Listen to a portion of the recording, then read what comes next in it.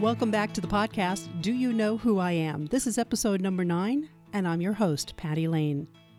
Everyone has a story to tell if you're willing to listen. Sometimes it's about a moment in time that changed someone's life or maybe their career. That's what this podcast highlights. First, a quiz. What's the American chorus line known for their precision formation and high-kicking routines? While you may not have seen them in person, chances are you've seen them on television during the Thanksgiving Day Parade in New York City. I'm talking about the Radio City Rockettes.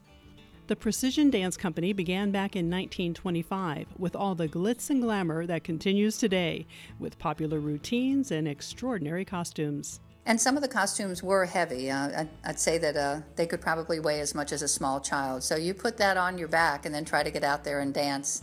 It's a little bit of a challenge sometimes. My name is Mary Ellen Hopkins, and I live in Marietta, Georgia. Before I became a journalist at CNN, I was a Radio City Music Hall rockette in New York City.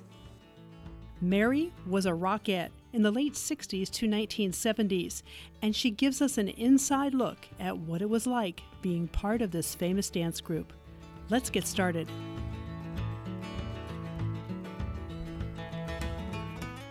Mary, thanks so much for sharing your experience as a rockette. Tell us how it all got started. When I was a junior in high school, I was starting to look at colleges, and my dance teacher approached me and my parents, and she said that she thought I was good enough to become a professional dancer. I had studied ballet, jazz, and tap throughout the years. I was a member of the Fort Lauderdale Civic Ballet Company, so I had a pretty extensive dance background. Being raised in South Florida, I wasn't aware of the Rockettes. It's not like it is today where everything's on television and social media and you know everything. I was raised, down in a little town called Dania, just south of Fort Lauderdale, so I didn't know anything about the line. So in the spring of my senior year in high school, it was 1969, and I was just short of 18 years old, my mom and I flew up for me to audition at Radio City. And I've seen pictures now where, there's the line is wrapped around the building for the girls to get in. At that time, we had an appointment. I went to the stage door. I was taken upstairs to the rehearsal hall, and I would say there was 25 to 30 girls total.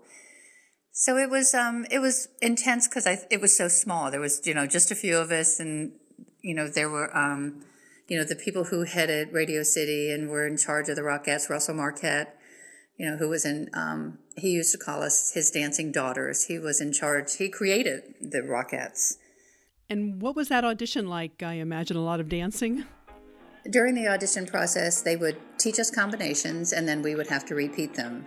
And so we did a couple different combinations, different turns, make sure that we were versatile in our dance and dance training. And then the final thing was the kicks. You had to show them that you could be part of the kick line, which is what the Rockettes are famous for. And I have to admit, that was the biggest challenge for me. I really had never trained to do those kicks. When I knew I was going up, I worked a little bit at my dance studio to make sure I could do it. But it's very different when they start putting kick combinations together. So I struggled a little bit with that. But at the end of it, they called us up one at a time. We went over to the piano, and Russell came up and talked to us, and he told me that I was going to be a rockette. And he said, go home, and when we have an opening, we will call you. So that was it. It was, no sign. We did sign some papers, but it was, very simple process at that point. How many performed with the Rockettes, and how many performances would you do? There's always 36 dancers on stage. And when I was a rockette back in the 60s and 70s, we did 4 shows a day, 7 days a week. And we would work 3 weeks or 4 weeks straight and then get a week off. And at that time, Radio City was actually also a movie theater. So when people bought tickets, they were buying tickets to see the movie and to see the show.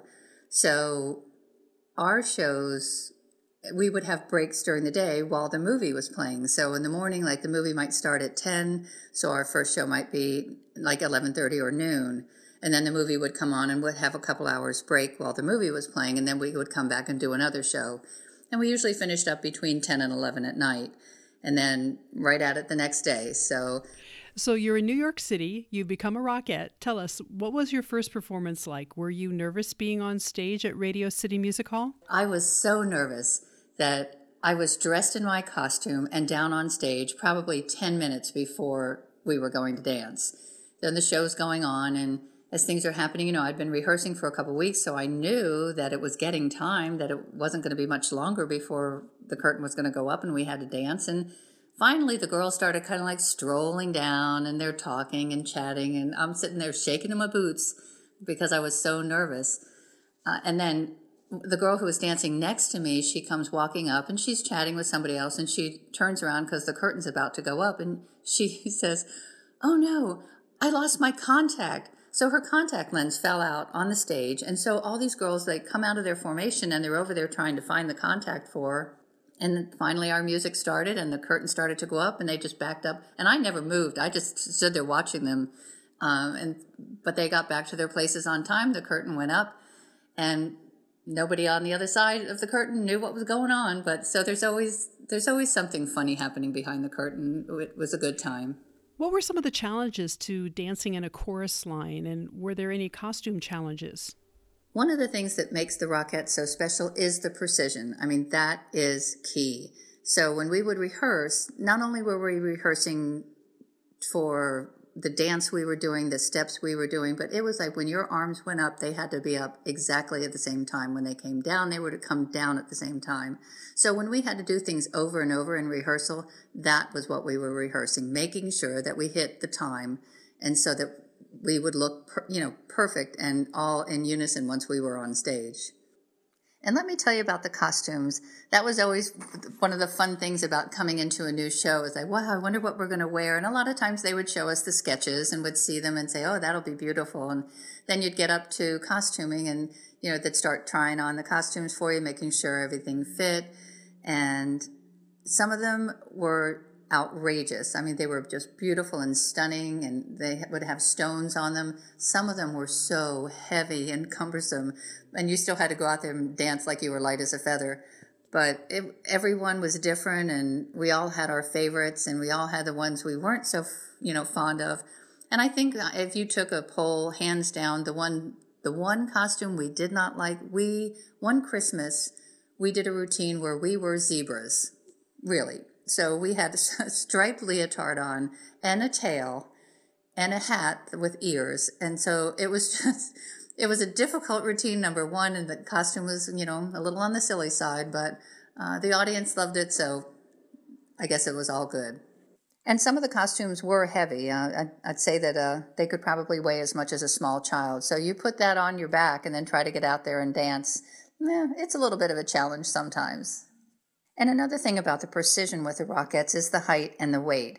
And some people are under the impression that we're all the same size, but we're not. We range in height from, I think now it's 5'6" to 5'10". And so the tallest girls are in the center, shortest girls are on the ends, and so the line just tapers down from the tallest to the shortest on each side. And so it looks like we're all the same, but actually we're not.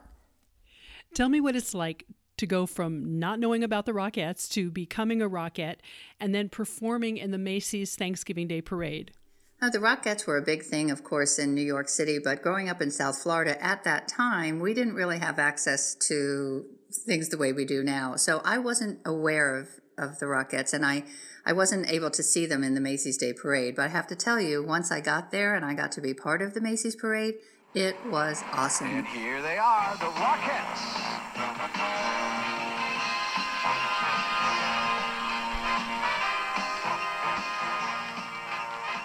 It was so much fun leading up to it, and we would go to rehearsal the day before, because we did the dance that we did on stage anyway, or one of them. So we already knew what we were doing. We just had to get the feel for dancing in the street. And so the bus would be waiting for us outside the stage door after our last show. They would take us down to Macy's on 34th Street, and we would do the routine there a couple times to make sure we had our spacing. And dancing in the street is very different than being on a stage. So we'd do it a couple times, and then that was it for the night. The next morning we would get to Radio City early.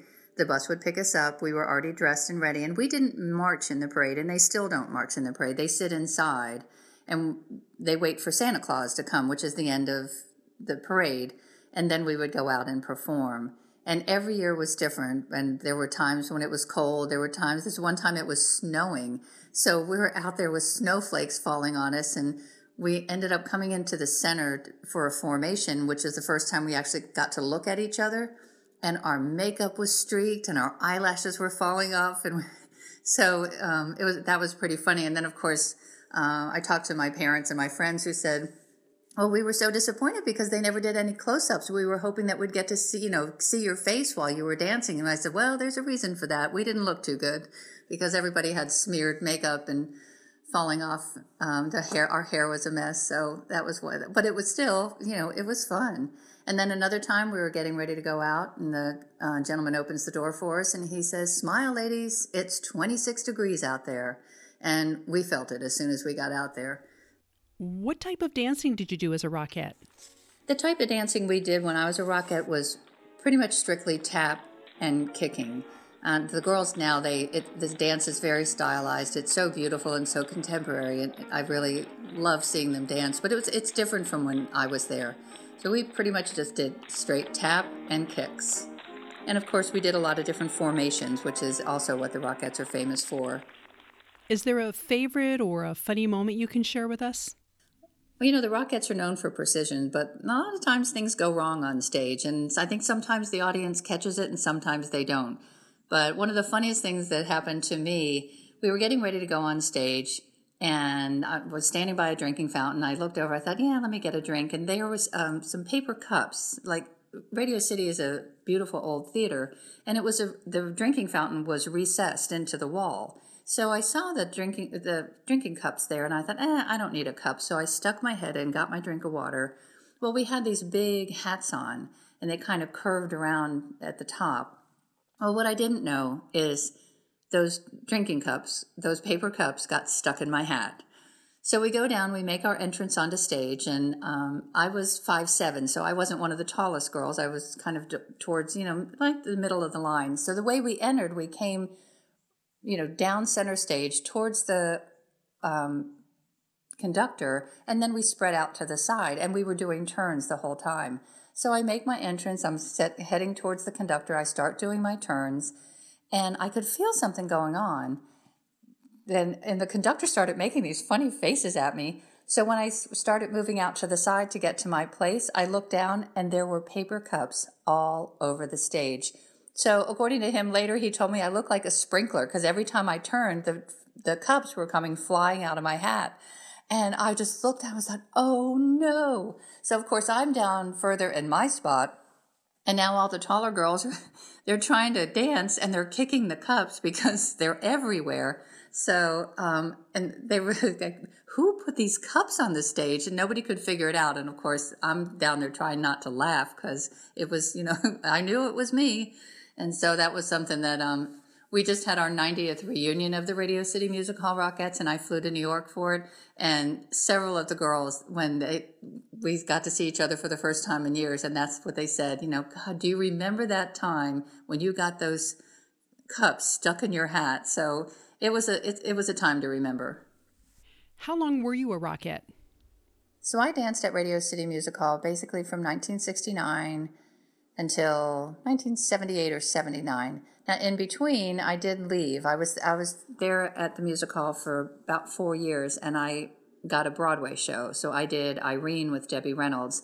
I wasn't an original member of the cast. I was a replacement, but I had been, auditioning for Broadway shows. I wanted to be in a Broadway show. So even though it was sad leaving all my friends at Radio City, I was very excited to go and work with Debbie Reynolds, and I made a whole bunch of new friends dancing with the people on Broadway. So that was a very good experience. And then once the show closed, once Irene closed on Broadway, we went on a national tour. So it was really nice to go on the national tour, and you'd go into a city like Detroit and you'd stay there for weeks instead of just one day in and one day out. So we really got to see things. We were out in LA and out in Denver. So it was a very good experience. And then when I came back, I had to wait my turn, but when there was an opening, then I went back and danced again at Radio City. I ended up leaving in the late 70s because I had an Achilles injury, and it was going to take time for that to heal. So I just decided at that point that maybe, I had had a really nice dance career at that point. I had, been a rockette. I had been on Broadway and done a little bit of sportswear modeling, and I thought, well, maybe it's time to just go do something else. So at that point, I entered the New York Institute of Technology College as a mass communication major, and that's how I ended up being a journalist. Mary, as you sit here today, how do you look back at your time as a rockette at Radio City? And one of my favorite things, looking back and now getting to talk about being a rockette, is it reminds me how great it was, because people will ask me questions and I'll talk about it, and they're always so fascinated. And I felt like when I got onto Broadway, that was a big accomplishment for me.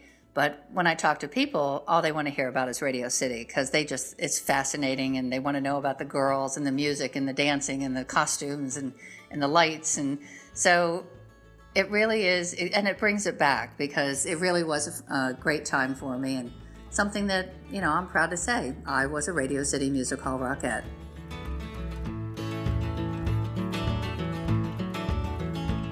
It's been close to a century since the Rockettes began performing, and they've become part of America's culture. While the chorus line started with just 16 dancers, that's now grown to 36.